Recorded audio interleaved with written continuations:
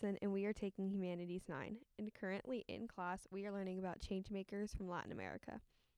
I am focusing on Willie Colon, a pioneer in the genre of salsa music.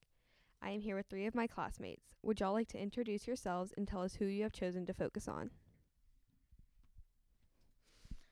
Hi everyone, I'm James Crandall, and I've been here since kindergarten, and I am learning about President Nieto of Mexico, who was elected in 2012.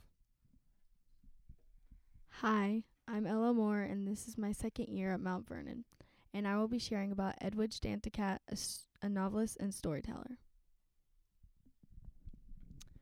Hi, I'm Clayton Wright, and I've been going here since 4th grade, and I'm learning about Hugo Chavez, the ex-president of Venezuela. He served from 1999 to 2013.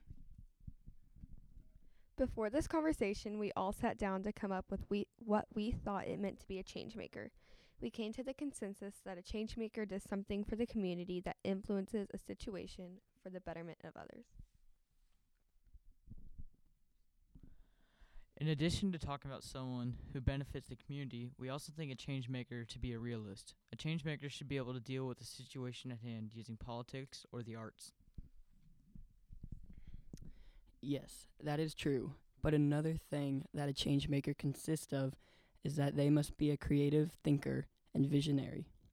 A changemaker must be able to see a problem with an open mind and be willing to do the dirty work in order to change. In my opinion, I believe that Edwidge Danticat would describe a changemaker as someone who can influence others to take risks and be themselves. I agree with Ella, and I believe that Hugo Chavez would say something similar, but also includes someone who runs for office and makes a change of law. This is what he did by becoming the president of Venezuela. This way he could have everything he wants. President Nieto would probably say that a changemaker is someone who can make the best out of a bad situation. For example, he tries to control relations with the U.S. He and President Obama have been in touch, trying to mend a relationship between the U.S. and Mexico. I think that Willie Colon would be influencing something popular, in his case, music, but changing it to bring in political views using emotions. I know that Willie Colon would have been influenced by the current political state in his country. I think that if he either disagreed with the situation or if the people at his country were at a disagreement, he would make music about it and using emotions and the contrasting sides. What do you guys think would have influenced your changemakers? In the world are different than most people that grew up in a wealthy environment. This probably affected how she wrote her novels, speaking towards the lower class and the poorer people with experiences that she went through as a young child. Unlike Edwidge Danticat, Enrique Peña Nieto grew up in a wealthy household with 4 other siblings. He's been passionate about political views ever since he was a young boy. His family valued politics and shaped his political views to how he addresses Mexico's government. Although he took 38% of the vote in the election, his satisfaction rates are very low and have dropped 74% in recent months. However, politics are very important to him, and he really likes to be in control of others in his country. Hugo Chavez grew up in a small town, rose from poverty, and became the president of Venezuela. Unlike President Nieto, their childhood and financial status differed extremely. They both managed to obtain important roles in the government. This most likely influenced the way he viewed and controlled the country's government and citizens. He might be more sympathetic towards the poor because he can empathize with their situation. We know that these influential people were passionate about many things, including music, literature, and politics. In addition to what these people have changed and influenced, what do you think they would be passionate about in news today? Edwidge Danticat would be passionate about anything that had to do with books, possibly budget cuts on libraries, and having everything in literature becoming digital. Today's students focus on social media rather than spending time to read, and Danticat would be passionate about changing that so all young students will have the chance to experience reading. Hugo Chavez would be passionate about the election because not only was he president, but the results of America's election would affect Venezuela and their economy. America influences many countries' government and whether they'll have a good term or not.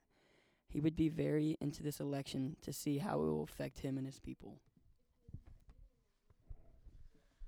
I agree with Clayton because President Nieto is the current president of Mexico. Due to Trump being elected, there are some demands that he may have to face. An example would be the border wall between Mexico and the U.S. that Trump demands to be paid for by the Mexican government. Yes, I agree, and how that would be related to the government. Willie Colon would also be interested in the election in the political state of Mexico, but he would also be interested in budget cuts like Edward Stanticat. This would tie really close with how he addresses political issues. Music is a way to express emotion, and if it was cut from a student's curriculum, he would want that to change.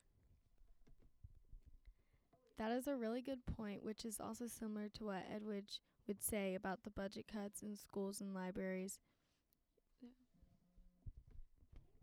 What do you guys think the person you researched has more of a liberal or conservative view on politics?